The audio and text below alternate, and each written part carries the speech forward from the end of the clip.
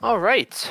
It is, let's see, episode 6. We're almost at a full week's worth of episodes so far. This is Dirty Mike and the Boys podcast.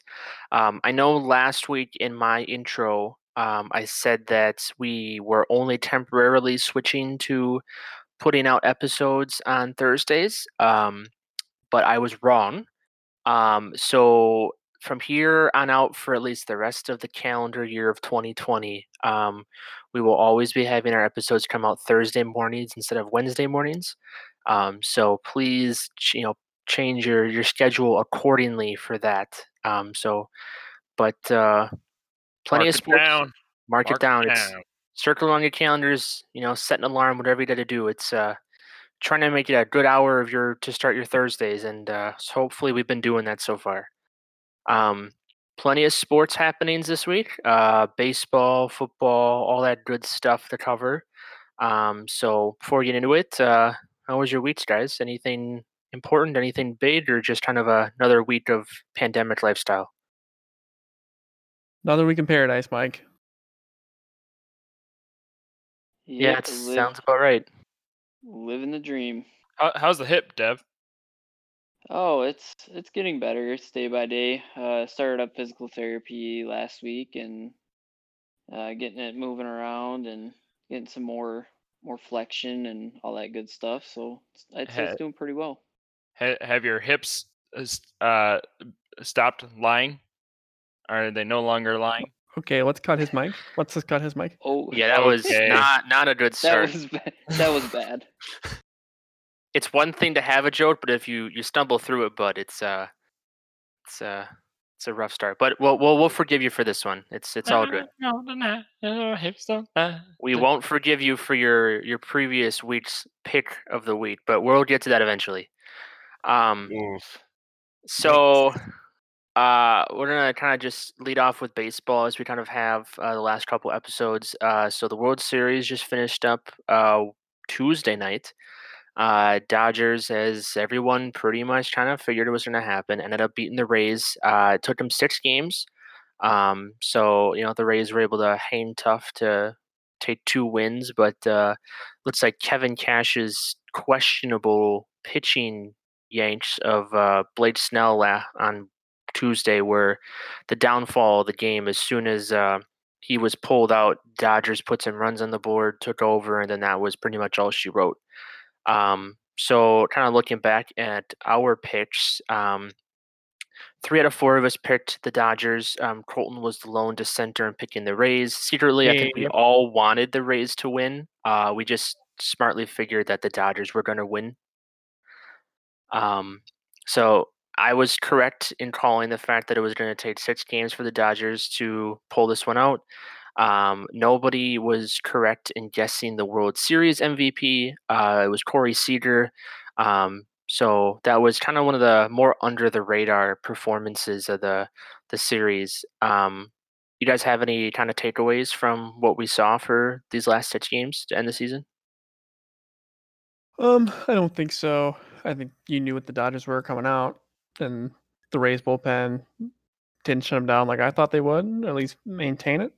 So I just think it was what we thought it was. Yeah, my only real big thing is the pulling of Snell. I mean, you could see how just he looked furious, and for good reason to be pulled. And there's something to be said about a player who is hot, who is on form in the biggest game of the year, and you're pulling him out because of numbers, calculations. Like, you can see how good he's feeling. Why not just leave him in there? Yeah, I'd agree with you too there. I mean, I just from a baseball standpoint, it was just a very dumb move to make. I mean, but besides that, I think the Dodgers ultimately they got what they paid for, so to speak. It's almost like it they've finally gotten the product that they wanted, the end result. Yeah, I think it was really interesting to kind of follow Kershaw's reaction as the game kind of wound down. He's obviously kind of had that burden, if you want to call it that, on his shoulders that he doesn't perform in the playoffs. And I think this year he finally got that. Was able to get rid of the demons that kind of followed him. He produced when the team needed him. And yeah, I think he was a big time catalyst. I think it is interesting, kind of what you guys were just talking about. The Rays got to the playoffs based on probably one major factor, and that was their pitching. Their bullpen was outstanding in the regular season. Their rotation really picked up some slack too. But that ended up being their downfall, apparently. As the playoffs went on, Nick Anderson out of the bullpen, he allowed a run, and I think it was 6 or 7 straight postseason games, and he was their proverbial ace out of the pen, if you want to call it that. He just didn't perform when they needed him to. So I think that team, they obviously exceeded expectations this year, but I think they have some work to do if they want to get back there. Um, there was another headline that popped up from the game last night. It was in the 6th or 7th inning, right around that time frame. Third baseman for the Dodgers, Justin Turner, was actually pulled from the game, and it ended up being caused by the fact that he had a positive COVID test come back. Apparently, earlier in the day, they had one come back who was negative. His second one that ended up coming back before the game had started turned positive. So in turn, they had to pull him immediately. I believe that was the first test that MLB has had turn positive in the vast majority of the playoffs, which was quite impressive for a league that didn't bubble up per se. They obviously kind of limited their travel, but they weren't in just one location. So I thought that was impressive. But the weird thing that seems just really inconceivable at this point is that he returned to the field after the game to celebrate with his team. And there's this photo of him sitting next to manager Dave Roberts, who is a cancer survivor. And, Turner didn't have a mask on. He was celebrating with everybody. And it absolutely just blew my mind when I saw, he knew the results. He knew the reason he was pulled, yet he still came out there and put the media, his teammates, family, friends, everybody in danger of potentially creating a small spread. I'm not sure if you guys really had any kind of takes or kind of insight on what happened, but I think that was very, very, just, I'm very surprised that it happened. I'm not super surprised. Like, it's not obviously smart on everyone else's health side, but they just won the World Series. You're gonna have to basically cage that guy up in order to keep him from the field. I would have a hard time believing any athlete wouldn't do anything different, Yeah, Eric and I talked about this a little bit before the pod, and I think you have to look at it from both sides. I mean, who doesn't want to go out and celebrate with their team? Especially winning the World Series. But I mean, just yeah, from the health side of it, it just was not very smart. Yeah, I think you have a certain responsibility to the people around you at that point to make smart decisions, and he didn't. So I think that there is a responsibility that falls on him, but it is what it is, and I don't know. Be a little curious to see if there's any fallout. The league looks to be wanting to come down pretty hard on Turner. Apparently, there's been some reports of potential fines and suspensions coming down for him. The league's talking about it. They put out an official statement, displaying how unhappy they were with Turner's actions. Obviously, with how they treated, like the whole Astros cheating scandal, there was some penalties handed down, but not as much as people probably wanted. So we'll have to see if that trend continues with this, or if they finally had enough of people, going against their rules and whatnot. But so Tuesday was the last game of the MLB season. Free agency has been confirmed to be starting November 1st at 5:01 p.m. Eastern. It's 5:01 because 5 o'clock on that same day is the deadline for teams to decide if they're going to offer out qualifying offers to eligible players.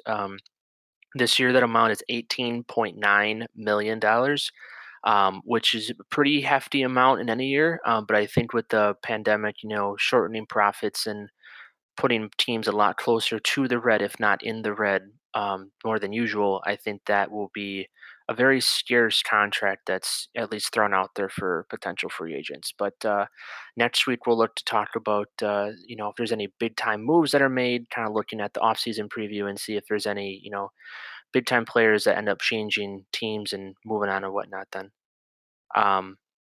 But outside of that, and it's pretty much it for baseball. For the NFL, Week 7 was a crazy week. Sunday Night Football had that Seattle Arizona game, which we'll get to in a little bit, which was absolutely bonkers. And then there was a couple Sunday games, during the noon slate and the afternoon slate that produced, pretty good results. We had our first snow game, Chiefs Broncos, which was fun to see. I think everybody had fun in the game except the Broncos. But we, except for Colton, we did not have fun in terms of looking at our locks for this past week. Unfortunately, Colton can be the only one to say that he got his lock correct from this past week. He called the Chargers over the Jags by 10, and not only did he pick the result, but he also picked the spread correctly. So, not sure what voodoo shit's going on here, but nice job with that. Yeah, get him, Colton. Good job. I did it. You did it. I chose the Falcons to take a slim victory over the Lions, and they had that lined up until last 20 seconds of the fourth quarter. Shout out to Todd Gurley for blowing that chance out of the water when he stumbled across the goal line when he didn't need to. Yeah, we'll get into that conversation a bit later. Imagine just being a Falcons fan. Awful. Do you think it's worse right now than being a Jets fan? Well, Yes, I think it is because they give you hope, or at least like Jets, like Yeah. you go into it like you suck. And they have so much talent, like, Yep. and you've been there with a lot of the same players, and you brought in Todd Gurley, that might be a good point. Like Jets, you know what's coming. Yeah, I think the to be a member of the Jets fan base, it's a very low bar kind of coming into it. I think that kind of goes with being a fan of any New York-based sporting team, regardless of the NFL, kind of stuff like that, except if you're a Yankees fan. Cough, cough. But I think, I think just there's no competent individual who can honestly answer the question of who your favorite team is instead of Falcons with a smile on their face. It's just not possible at this point. Eric took the Giants to beat the Eagles on Thursday Night Football. Again, a very late result game that saw the Eagles pull this one out in the end. Eric is very unhappy about this one. This was devastating, awful, because as our loyal listeners know, we have been doing so well, so we finally put money on these picks, and 21-10, and then blowing the lead was just devastating. I was upset. Colton was upset and angry. It's probably a better word. You were angry. I was distraught. It was a shake my head moment, but it was also like couldn't really believe it because it was one of those things too. Like as soon as they scored that touchdown to go down 5, it was gonna happen. You just knew it was gonna happen. Yep. All he had to do was once Daniel Jones found that sprinkler, he just kind of went from there, and that was the downfall of the game. Well, so they still scored on that drive. That Evan Ingram drop is what did them in. That's true. Do you think they could get at least maybe 2 bags of peanuts for Ingram at the trade deadline, or just 1? Christ. Hopefully, just 1. What a trash. They'll probably end up getting some kind of jockstrap for him. Ooh, some like newly equipped one or something. I'm not gonna say. We're gonna leave that one well enough alone. That's not a path you want to go down. Okay. Devin was he decided, and this is a result that I am extremely proud of. He decided that he thought Green Bay, they lost, previous week to Buccaneers. They, didn't look too good. Rodgers was all over the place, all that kind of good shit. So we figured, you know what, we'll just kick them while we're down, and they have to travel to Houston. Maybe they'll fall again. Watson will be the resurging Texans team. Devin, how did that one turn out for you?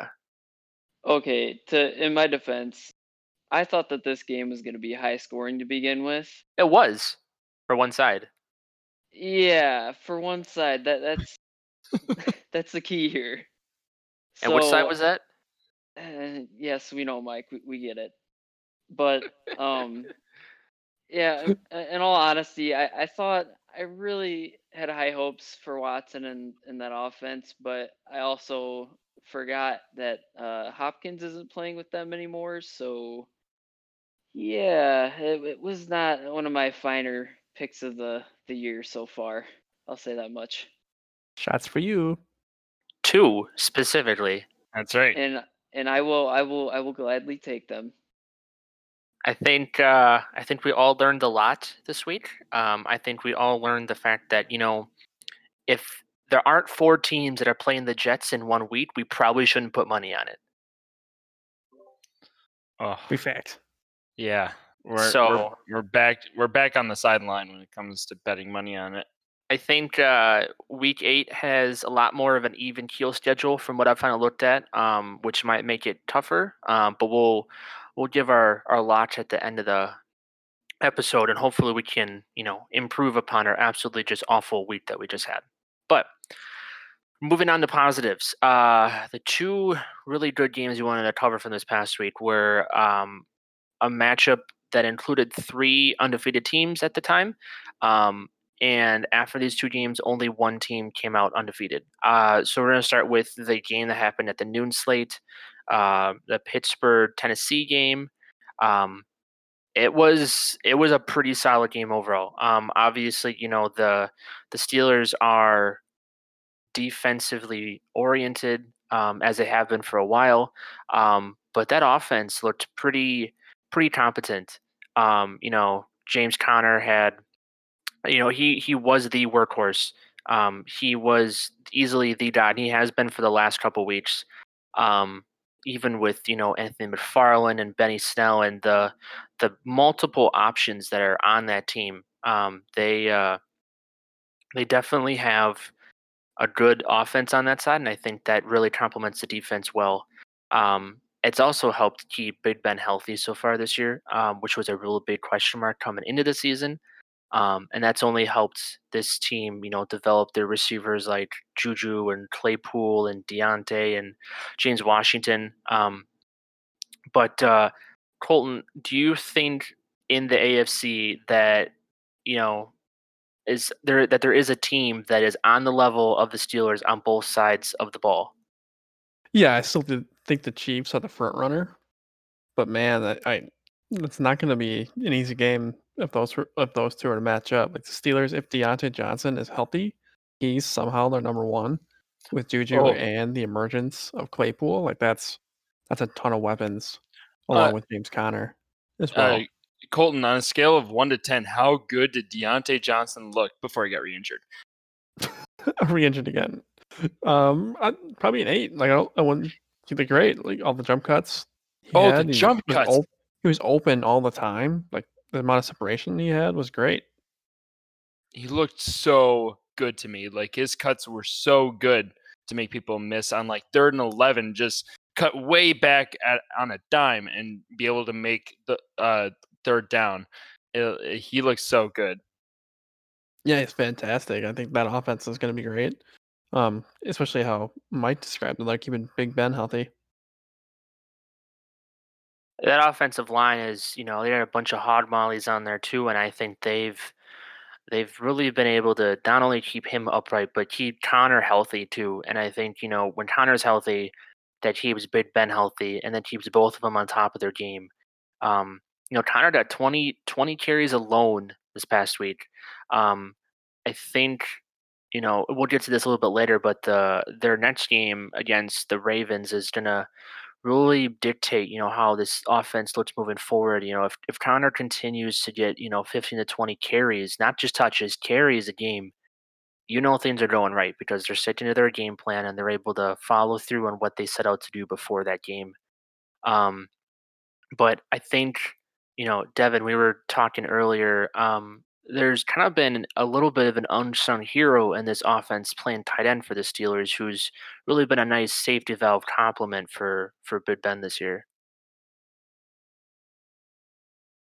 Yeah, when you talk about Ebron, I mean, for me, fantasy wise, I have not been the best at playing him, but he has put up some pretty decent numbers. He's had at least 4 games of about 50 yards in receptions. Um, but I mean, besides that, he's been pretty solid for the most part.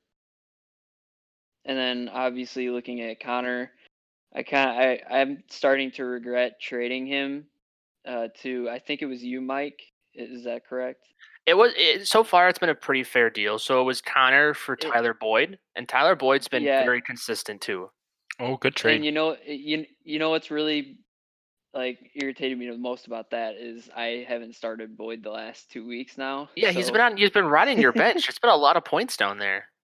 I know I've just it's been bad for me fantasy wise just overall this year. But yeah, I mean that game though Sunday, the Steelers and Titans overall is just a solid game of the noon slate. So I know Eric was a little peeved, and we'll just kind of put it out there nicely about the fact that the Steelers Titans was not the game that was flexed to, the late afternoon slate. He was hoping that was going to be the game so he could get to watch it.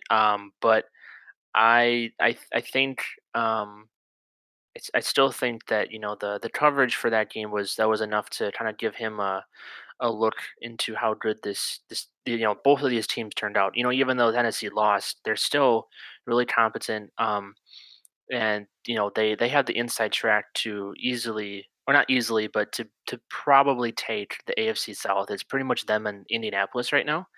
But I think they pretty much go as far as Derrick Henry goes. And Eric, you noticed that everybody knows that the Steelers defense is good, but they completely, well, not completely, but they pretty much shut Derrick Henry down on Sunday. Oh, they are so good. This is my favorite defense to watch week in, week out. They looked so good against Derrick Henry. They are amazing against the run. And I know if you look at the sheet and just your fantasy points from Derrick Henry, you were all right. A late touchdown saved his week, but he had 20 carries for 75 yards and a score, and his long was 17. So without that 17-yard run, his average was 3.05 yards per carry. So not good at all without that 17-yard breakaway, and definitely would have ruined your week if you didn't have the late touchdown. But man, this defense just do not start running backs against him. They are so good against it. Agreed. And I obviously Henry's involvement in the passing game has picked up too, but he, 2 catches for a 3-yard loss is not going to cut it. So yeah, that touchdown was exactly what they needed. Kind of going back to what you just said about the defense, they take on Baltimore next, and then they have a couple real juicy matchups. So week 9 through 11, they travel to Dallas, they host the Bengals, and they travel to Jacksonville. Obviously, that week 10 game against Joe Burrow, where he's completely just slinging the ball to everyone on the field, especially Tyler Boyd, Devin, hint, hint. Um, that the defense is an absolute must start every single week, regardless of opponent. They kind of are putting up close to Patriot defense numbers from last year when everybody was scrambling to pick them up or trade for them or whatever. But yeah, they've just been crazy unstoppable this year. Um, what's funny is on the flip side of that, on the Sunday night game, both defenses they just decided to take the night off. Um, that was pretty much known coming into it that the Seattle defense was gonna just be completely shredded. They've turned pretty much all of their games into shootouts at this point, just because they can't stop anybody through the air. The ground a little bit better, but the air is not good for them. Um, but the Cardinals they got torched a bunch too by Russell Wilson. So this turned into one of those prototypical Sunday Night Football NFC West matchups that was great for everyone to see, regardless of if you're fans of any of those teams or not. Fantasy wise, obviously everybody knows about Tyler Lockett's performance. 15 catches, 200 yards, and 3 touchdowns, 53 points in standard PPR ESPN. He was an absolute just godsend for me. Him and Kyler Murray got me a combined 90 points in that game alone. That So is insane. talk about a change in projections right there. The But funniest but part, go ahead, Mike, I Colton. thought Kyler Murray was a bad draft pick. There may be certain individuals that did not predict that Kyler was going to have a breakout season in his second year in Arizona. But those are also the same individuals who didn't see Dak Prescott putting up the numbers that he did before he went out either. So they may have questions about understanding quarterback talent. However, the fact remains that Kyler Murray has been putting up QB1, not just, QB1 like above average, but QB1 out of the entire league numbers for the entire season. It's been him and Wilson. Obviously Prescott did too before he went down, but like it's been the battle of the two NFC West, quarterbacks. Um and they showed it in this game. It was absolutely just a fantastic matchup. Um, Turnovers were a surprising entrant, though. Wilson threw a couple picks, um, and Kyler wasn't the best in terms of some accuracy issues. But overall, I think both teams played probably better than they expected to. But Colton, did you see this kind of being a consistent theme with the Seahawks moving forward in terms of kind of how they played on Sunday? No, I don't think so. Think about it. The Cardinals won on a last-second field goal in overtime when Russell Wilson had 3 interceptions. I don't see him doing that consistently. He's never done that consistently, so still think the Seahawks are going to be one of the top teams in the NFC moving forward. I think the expanded playoffs this year really helps the West because, it looks like as of right now, they potentially, depending on how the 49ers, recover from all their injuries, they could potentially boast 4 playoff competent teams that are going to be fighting for spots. And I think that really is, a testament to the kind of building that every franchise has done in that division. It used to be it seems like every team's kind of gone through their tenure at the top of that division. Obviously, recently it was the Niners, and now the Seahawks kind of picked it up, and now it's the Rams and the Cardinals are up and comers, and everybody's just kind of been throwing their hat into the ring. It's been really really fun to watch.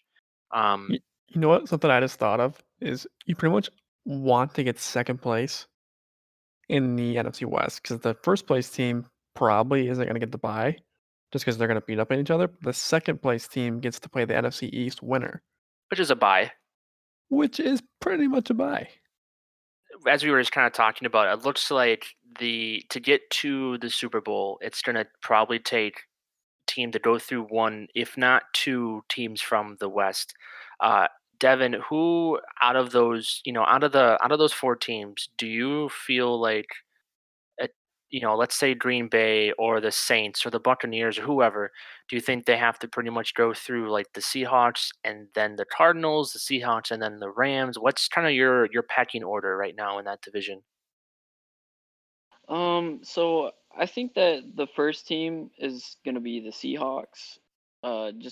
Just because their offense is just incredible. Uh, obviously their defense is one of their biggest concerns, but I think it's kind of evident lately in pro football and college football as well, is offense has been the biggest key in how teams are being successful. And I also think that the other team that could be the path to the Super Bowl in that division is the Rams. I think just the way that they can that Sean McVay can scheme their offense to beat good defenses, especially like the Bears. The other night they just absolutely shredded them, and it did not look like the Bears even came to play. I think the biggest factor coming into the season to be able to see how good the Rams were going to be able to rebound is how they made do with life after Todd Gurley. And I think they've done excellent. Obviously, they don't have that clear cut top guy.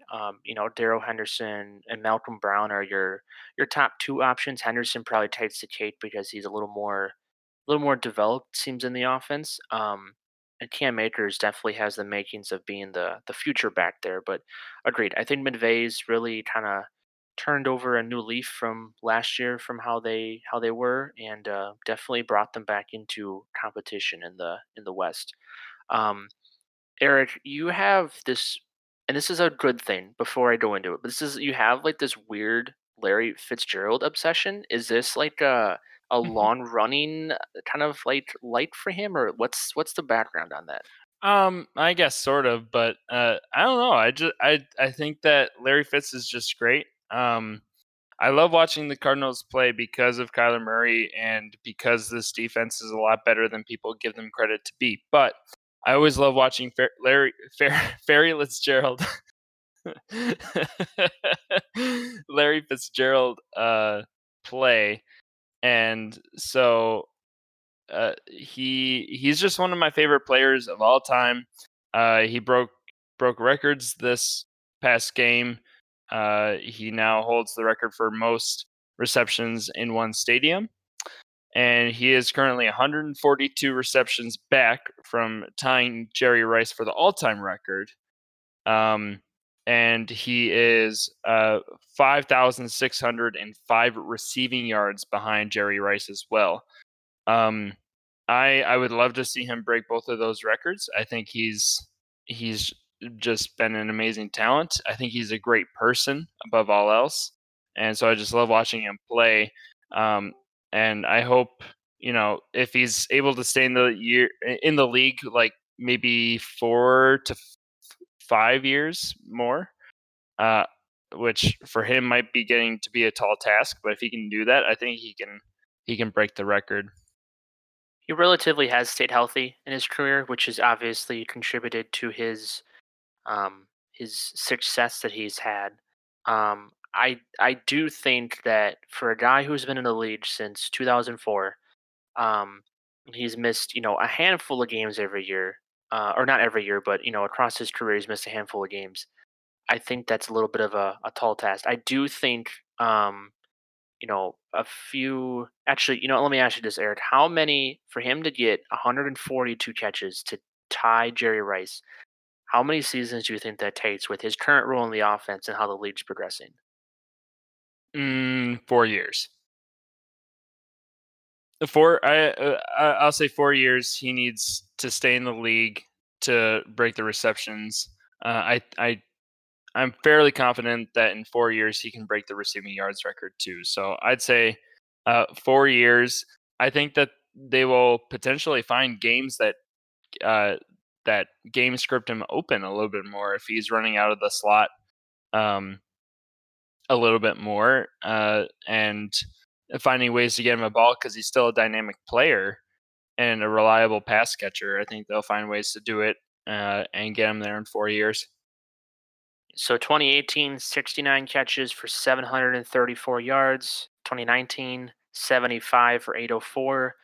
This year he's already got 29 for 207. His numbers are down a little bit.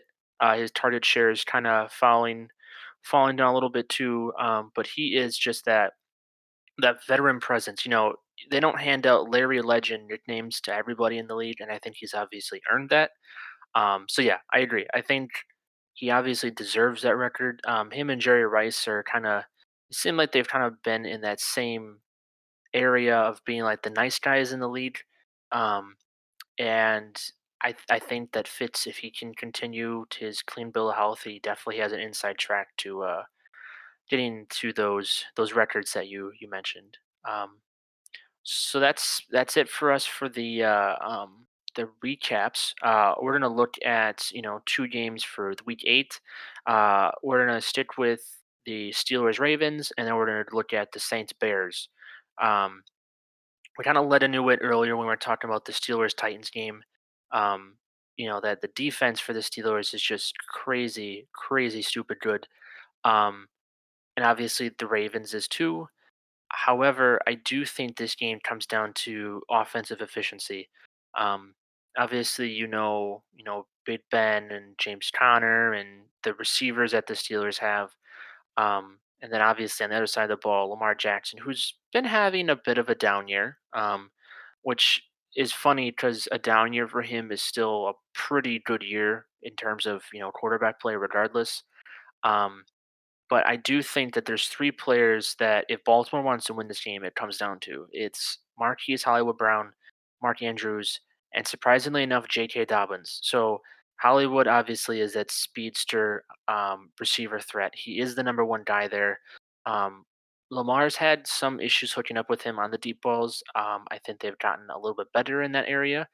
Um, but if he's able to take the top off the defense a few times, also mixing some underneath stuff, that's going to be able to open up some running areas for Lamar and the backfield and all that stuff, and that's going to make it easier on everybody. Um, Andrews kind of fills that role too of the field splitter, that vertical threat, but he also is more of a safety valve. There was a report that came out this week that the Ravens, along with the Packers, had thrown out potential trade offers for Zach Ertz of the Eagles. That was before he went down with his injury that put him on IR. So obviously, it looks like that's not going to happen. But obviously, the Ravens felt like they needed another offensive weapon, not necessarily in the form of a receiver. Obviously, with the trade deadline, that could still happen. Um, but Andrews, the tight end role in general, just fills a huge role in this Baltimore offense. And Andrews is the cream of the crop for what Lamar needs. But I think Dobbins fills a big role just in this sense alone. Mark Ingram didn't play last week. Mark Ingram also didn't practice Wednesday. Gus Edwards took the lion's share of the carries last week. Dobbins was worked into the play calling, but not as much as you would expect for the type of draft pick that was used on Dobbins. Um, but I think Dobbins, besides being the future of this backfield, is that kind of dual threat piece that complements Edwards well, that can run those kind of option plays, the speed options, all that good stuff with Lamar. He also is a good receiving threat. I think he could be one of those under the radar X factors for the Ravens, and he could get his touchdown this week potentially. See a little Pater with Ingram potentially being out. Obviously, if Ingram is in, this kind of is all a moot point, but Dobbins could fill a pretty big role this week. Um, Colton, with how we were just talking about the defenses, being as dominant as they are, do you think that with the pass rush and the linebacker play for the Steelers, does Lamar even get time to stand back in the pocket to throw the ball downfield? I would. I would say I doubt it. I mean, he struggled this year to throw the ball anyway, and last time he played the Steelers, he threw 3 interceptions, so that's not good. You mentioned all these weapons that he has, but he's not going to be able to hit them. And I think that's why Pittsburgh wound up winning this game. But we'll see. Maybe he turns around here. His accuracy when he's flushed out of the pocket has grossly improved since he entered the league. But kind of like you said, having to run for his life on every play just doesn't add up to success in the passing game. And I think if he continues to produce, multiple pick in, contests like he did the last time they played the Steelers, um, it's not going to be a good night for Baltimore in this contest. Um, Devin, the point totals that both defenses have given up are extremely low. They hover right around 20 points, I believe.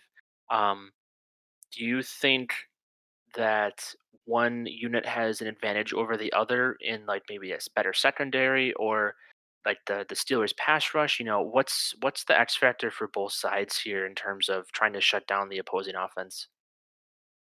I'm probably gonna say that it's gonna be the Steelers pass rush.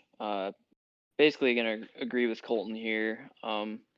I think if if the Ravens can't get Jackson to move out of the pocket and get some different looks, it's gonna be a long game for him. But ultimately, I think it's gonna come down to both defenses in this game, which is funny how I said offense is the key to success in the league earlier, but I think this one's gonna be a defensive struggle to say the least. I think it's very situational. Obviously, the league is turning into a offensively focused league in terms of how teams try to base their attacks on a weekly basis. But I definitely think defense is still holding its own, and this game's, like you said, going to be a really good testament of that. Um, Going to the offense, Eric, you love Deontay Johnson. What do you think for him this week? Well, so he is dealing with the ankle injury again. So I think he's questionable to play, but from what I've seen, he's kind of trending in the right direction. So I would love to see him out on the field in his usual role. And I agree with what Devin has said. I could really see this being a defensive focused game. I feel like whenever these two teams meet, it's dirty, it's rough, and it's it's a game that's won uh, between the tackles and less so on the outside. But it takes someone like a Deontay Johnson or Juju to make one big play that kind of blows the offense open for the Steelers. But I agree with what Devin said. I could easily see this being like a 17-7 type of game, just really down in the dirt in the trenches. It's just one of those prototypical, on paper at least, prototypical AFC North. Trade them out, muddy, just defensively focused games that are very underrated. Obviously, people don't necessarily like the low scoring games, but I think that it lends itself to really seeing how each team builds itself based on fundamentals, and I'm really looking forward to it. It's going to be a really good matchup. Um, Saints and Bears is the other game we're going to cover. Talking about defenses, the Bears defense is what's been keeping them in games so far this year. Obviously, their offensive struggles have been duly noted. Definitely by certain individuals, even on this podcast more than others. Um, and I think that is going to be put to the test this week. Um, Eric, we'll kind of shoot it back over to you first. Obviously the Bears get the bigger headlines for their defense, but the Saints really are growing more competent as the weeks go on. Yeah, I think so. It this is going to be an interesting game for the Bears offensively to get something going against a pretty good Saints defense, but one a unit that has kind of underperformed in some lengths this year. Um, I don't see the Saints being able to force turnovers the way that the Rams did with Aaron Donald and Jalen Ramsey being able to make interceptions. And so I think that could prove to be a challenge for the Saints. And I think it does come down to someone like Cam Jordan on the defensive line for the Saints to turn this into a one-dimensional game and maybe stop the run game and keep them from having a confident run game, which we saw when the Bears lost to the Rams. They really just weren't able to establish that sort of confidence in a David Montgomery, Cordero Patterson, and to be able to run the ball. So I think that they will have an impact in establishing a run game that they are confident with throughout the entirety of the game. think if you were to look at the schedule for the Bears and look back at games they've played so far, you could probably count on two fingers how many games they've had a competent rushing attack that they've actually felt comfortable in rolling out. Devin, obviously, as the Bears aficionado of this crew, do you think that their lack of confidence in their rushing game is related more to their offensive line struggles, to Montgomery's lack of efficiency, or to Nagy's just blunt, tied to the hip approach of always throwing Cordero Patterson in when he doesn't need to be? I think it's a little of everything. Obviously, we've seen, the last game or two with the Bears offense, seeing Cordero Patterson line up on short down and distances late in the games, which just absolutely blows my mind. Does not make sense at all. I mean, you're paying David Montgomery to be the running back here, so where's he at, But as far as the Bears rushing attack goes, if you know, like Eric said, if Cam Jordan gets in the mix and he shuts that down, it's over. Nick Foles is there. He's not going to be able to be throwing the ball around if they shut the run game. It's just not going to happen unless they can somehow get Darnell Mooney into the mix more, as Robinson's in concussion protocol. So that's going to be interesting to see leading up to the game. But yeah, and then looking at the other side of the ball, if New Orleans gets kind of takes a page out of the Rams playbook and they get Hill incorporated into the offense, doing like running some jet sweeps off the edge, I really think that it'll get the Bears defense off balance and maybe even cause some havoc in the run game and really put some pressure on them early. I think it'll be interesting to see how Hill gets used in this game. The Bears are competent on the outside. Their corners are good. Kyle Fuller's good. Rookie Jalen Johnson's really been a bright spot for this team. But obviously, Michael Thomas he has an outside shot, but it's not looking great for him to play this week. Manuel Sanders probably won't be playing because he was on the COVID list last week. Um, I think, um, the other weapons, Jared Cook, um, they're all going to factor into the offense, obviously, but I also think Kamara is going to take on that big receiving role again this week, and I think that's going to really be a good test for the front seven of the Bears because if they're able to shut him down on the run side of it, he's going to have to show his efficiency through the passing side of it, and he obviously has in the past.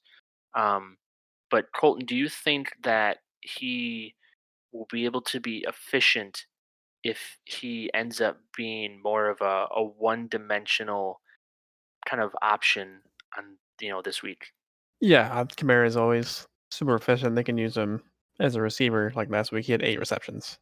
You can't like you can't slow him. You can slow him down, but you can't really stop him.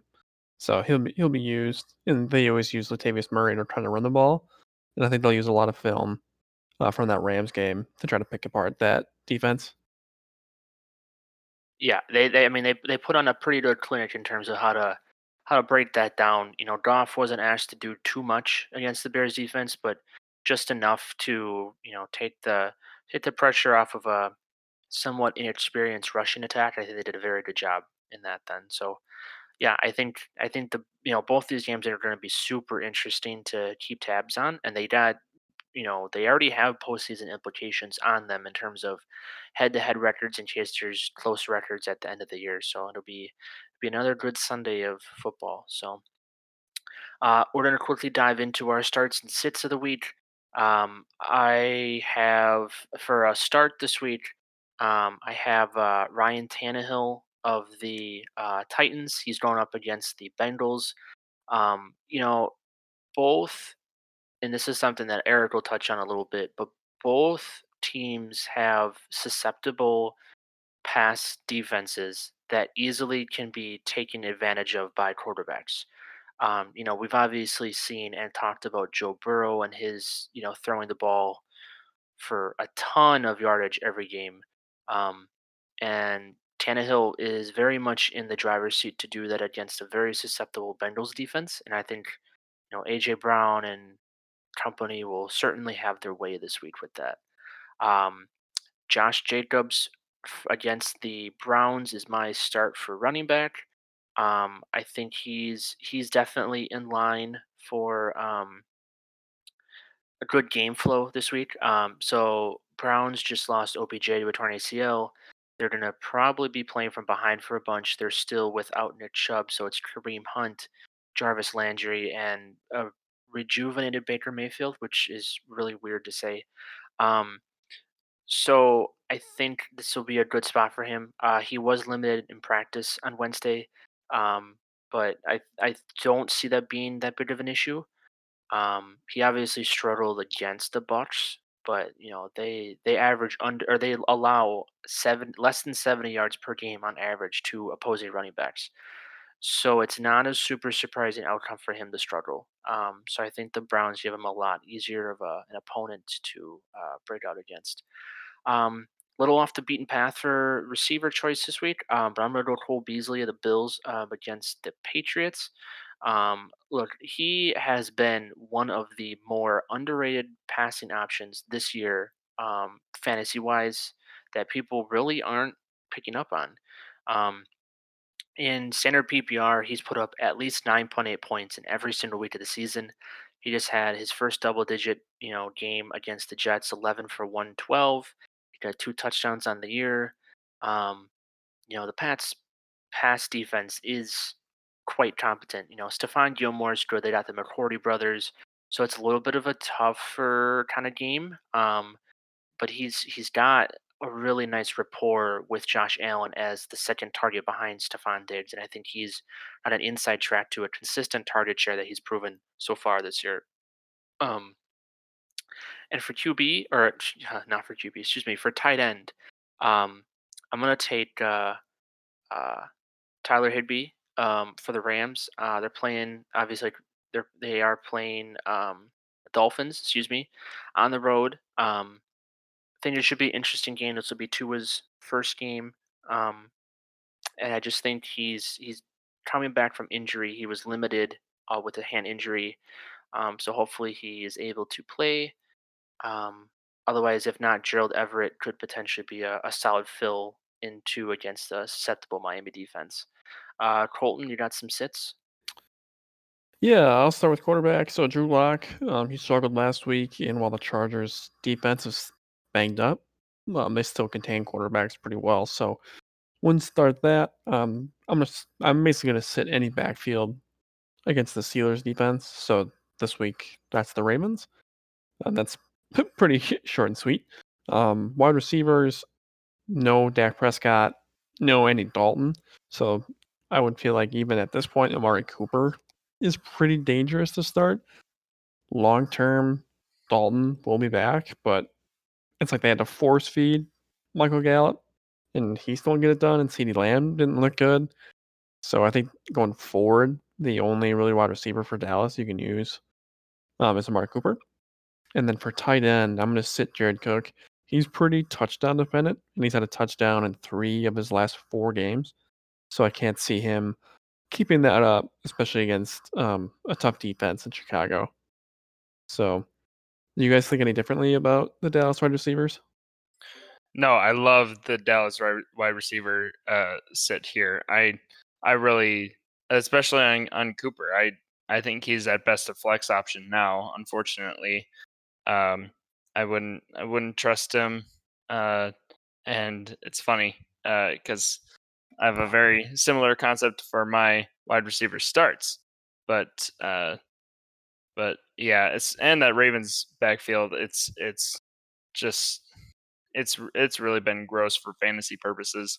I think they'll help get the job done, but you never know what you're going to count on in terms of fantasy there. For sure. Agreed. Eric, your starts? My starts this week at quarterback, I am taking Teddy Bridgewater versus the Atlanta Falcons at home.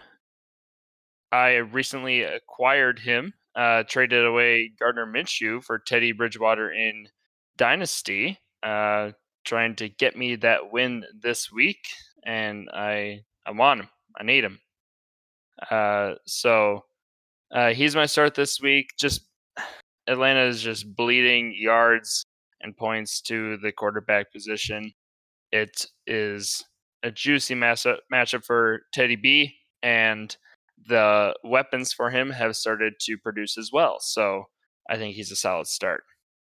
At running back, my start is Jonathan Taylor. After the first few weeks, he was a bit shaky. He was a bit slow, but they are fresh off the bye now, and the Indianapolis Colts will need him in this game against the Lions to make a playoff push. And it seems like a good game for them to do it. And then my wide receiver starts this week are all options in Cincinnati against Tennessee. T. Higgins, AJ Green, and Tyler Boyd. I think you can start them all this week. Last week, both Boyd and Green had 13 targets. T. Higgins had only 5, but he caught all 5. So he still had a pretty safe baseline last week as well in PPR. And I think you can start them all this week. They'll all give you something. This could very well just be a high-scoring game. The Tennessee defense just got shattered by the Steelers and their weapons, so I anticipate a similar sort of offense coming through from Cincinnati here. And then my tight end, if you're in desperate need of a start like I am, then Trey Burton is who I'm going to go for against Detroit. Detroit has not allowed very many points to the tight end position, but the Colts have done a really good job of getting the ball to tight ends, and I think that continues here with Trey Burton. I think with the amount of volume that he's bound to get in this game, he is a very solid play. I would agree with that. I think, Burton he definitely should be on your waiver wire. He's not one of those top flight guys. And I think he could definitely be a sneaky ad, for this week. And, if you need it for a couple more weeks, that's totally fine too. Devin, your quick shits of the week? Yes, my quick shits. Yes. All right. At quarterback, I have Matt Stafford. Do not start him. The Colts have been giving up about 199 yards a game in the passing game. So yeah, that's not a lot. Plus they were really good against the Bears. Also we got running back David Montgomery. I really think that Cam Jordan's going to blow that one up. As New Orleans, they're only giving up about 90 yards a game. And then wide receiver, I have Devontae Parker. Just based off of what I saw the other night, what the Rams did against the Bears, as far as the pass game goes, they didn't allow a whole lot. They also have the 6th best pass defense in the league so far. And then at tight end, I have Mo Alley-Cox, just purely out of the fact that Trey Burton is more than likely going to see the majority of the targets there. So here's my quick shits of the week. Nice and steamy as usual. I like it. Oh yeah. All right, so that's gross. That's kind of our look ahead for this week. Eric, your segment. All right, the potato tree of the week. While Mike wins the prize for calling dibs on the one that we all wanted as soon as it happened this week, which I'm still mad about, but my potato tree of the week is going to be Todd Gurley. Todd Gurley, imagine being in a position where there is less than a minute left and you are down 2. And you know that you have a great kicker and you know that you just need to run the clock down to the last seconds, kick that game winner, and go home.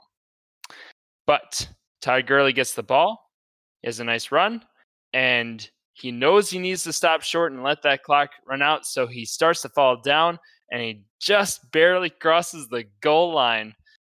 His momentum carries him forward, and just boink boink bouncing into the boink boink into the end zone, barely crosses the plane.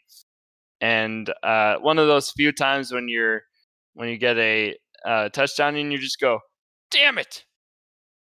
So, Damn it, Make. damn it, Mike. Todd Gurley. And then, of course, we all know what happens next. Matthew Stafford, great quarterback in game-winning drives. He does it again. He brings them back. Scored a touchdown. They win the game. And the Falcons, they knew what was going to happen. As soon as he crossed that goal line, Todd Gurley, you are the potato this week. Even when they score points, they still don't do what they need to do. That's pretty much a Falcons way to do it, if I've ever seen. Par for the course. Go, exactly. Mike, go. So, as was previously set up by Eric, my nominee of the week is Daniel Jones finding the sprinkler at the opposing 20-yard line on his long 80-yard touchdown run, which didn't end up being a touchdown run at all because he turned into wobbly legs about the 25, 30-yard line. I think he just completely just ate shit as he got close. Going so fast, he ran out of his shoes. I mean, it still blows my mind that the stat that they put up of how fast he was actually running. He's got that the very interesting deceptive speed that you really don't see in quarterback that doesn't look as mobile as he is. So it was a very Giants way to, Yes.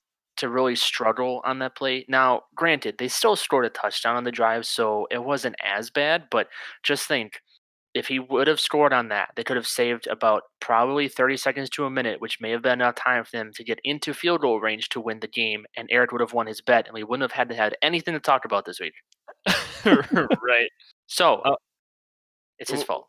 Is the stat true that one run it was faster than any Lamar Jackson run that's been recorded? That would be correct. Oh my, far. that's so wild. So now Lamar has a new goal for the rest of the year. Be faster than Danny Dimes. Yeah, that was Dan. That was something. Speaking of the Giants, Colton, you have a problem with the quarterback too, don't you? Yeah, Cam Newton was brutal. Dog 3 shit. interceptions, less than 100 yards passing, and a QBR of 3.5. Like, Nice. BU Cam Newton, but be better. Maybe focus less time on your post-game outfits and more time on football. Oh, spicy. Thanks, Cam. Appreciate you, Cam. If this was a visual podcast, there would just be like big old salt shakers just flying across the screen right now. Dude, I don't even have Cam Newton in any of my fantasy teams. Like, he's just bad. Oh, just throwing the shade like it's boy. nothing. Yeah, it was not pretty. That San Francisco defense finally looked like it used to before they had injuries and lost some people in the offseason. So, Devin, this is a sports themed podcast, yet your nominee of the week really isn't even close to that. So it is, but it isn't. So I'm just gonna start out by saying the potato of the week is Nebraska in general, from their football team to the weather. So it's a pretty wide net you got there, but can I change my potato of the week to Devin? Sure, go right ahead. I thought he was always a nomination that we didn't have to talk about every week. He's on the ball. In my defense, I could not find anything that I thought was worthwhile, in my opinion. But yeah. So as you guys may know, the weather's starting to change, and it went from is it 70 degrees to like 40, and then next thing you know, we're getting 4 inches of snow, and then now it's like, oh hey, the weather wants to warm back up. So there's my potato of the week. I'm gonna be honest with you, Devin. It's Halloween's in like a couple days. All right. So you obviously don't have a costume picked out yet. So I got you. I'm gonna get you a Captain Obvious costume, and that way you're covered for the rest of your life. Oh I my would love Christ! that. Quote, you guys may know this, but the weather is changing. And then just dead silence, like we're supposed to like clap or something. Like, oh, I didn't know that. Thanks, Devin.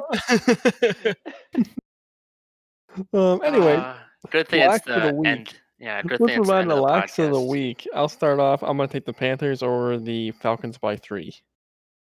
We're going Thursday night game again since we had so much luck with it last week, right? I have more confidence. Ooh, they're in the Thursday slot? Yep. That would be Thursday. Yep. Oh boy. All right. I am going to take the Rams over the Dolphins by 11. I think that Rams defense is going to make Tua's first game a real living hell. I think, it's a really good feel-good story that he's able to make his start and he's replacing Fitzpatrick and whatnot. Super happy for him and all that good stuff. It ain't going to be pretty. That's all I'm going to say. Eric? My lock this week, a bit spicy, and I'm going to take the Raiders over the Browns by 4. As Boomer says, the Raiders. Oh. Yeah, we're gonna edit that out. We're gonna edit that out. Extra spicy. Yeah, Raiders by 4 over the Browns. Devin? All right. So I was a little upset because I wanted to pick the Raiders this week again and kind of redeem myself, but I'm gonna go with the Chargers over the over the Donks. The Dogs. the Donks. Donks, yeah. I'm gonna take them beating them by 7. Is it sad that I So- thought you were gonna say you're gonna somehow bring your lock of the week to like Nebraska weather or something like that? Like I lock it in that it's not gonna be consistent at all. Like I thought that's where you were gonna go with that. No. Nope. I would never choose anything Nebraska related when it comes to sports, just because example. They're trash. Yeah, last What weekend. kind of mascot is the Cornhuskers? Well, you see, there's nothing but corn out here, so. Wow, Yep. you really are Captain Obvious. Jeez. Duh. Wait, Duh. Colton, do you know the name of the Cedar Rapids minor league baseball team here? It's the Cedar Rapids Colonels, and the mascot's just an ear of corn. Eric, when you Yikes. ask a question of somebody if they know something, normally you give them time to answer the question. No, I had an answer, but I didn't think it was appropriate for the time. In that case, you were our human bleep button, so I thank you, Eric. You're welcome. Apparently, we again somehow got it past me to talk about the Bachelorette this week. So you guys have fun Oh, before we Mike, end the We'll podcast. get to you in on this. So they finally introduced the new Bachelorette they've been hinting at the whole time when Claire leaves. So it's Tayshia. If you don't know her, she's on Bachelor in Paradise. They did the most bizarre intro for her. Katie was like, cover your eyes as soon as they brought her on. But Claire has had tunnel vision the whole time.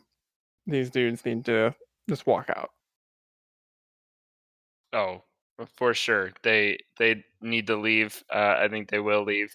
I still love Easy. He's still my favorite. Just such a cool dude. But I agree, she's being totally unfair to the rest of them. Like they all still need dates and group dates and stuff, and Dale just keeps getting these group dates. It's so unfair. And when they roasted him, I really kind of feel like it was, it was a chance for them to get their steam out, and they did. It was spicy. I'm like, It was great. Oh, It was great. hey, But she just took it way too personal. have you guys seen some of the memes on Twitter of Dale? no. You'll have to send some our way. They're extra spicy. Extra spicy. Extra. Retweet some. I'll have to. Go follow our guy Devin Biller at D_Biller40 at Twitter. For some hot Nebraska weather takes, in case you're looking for some.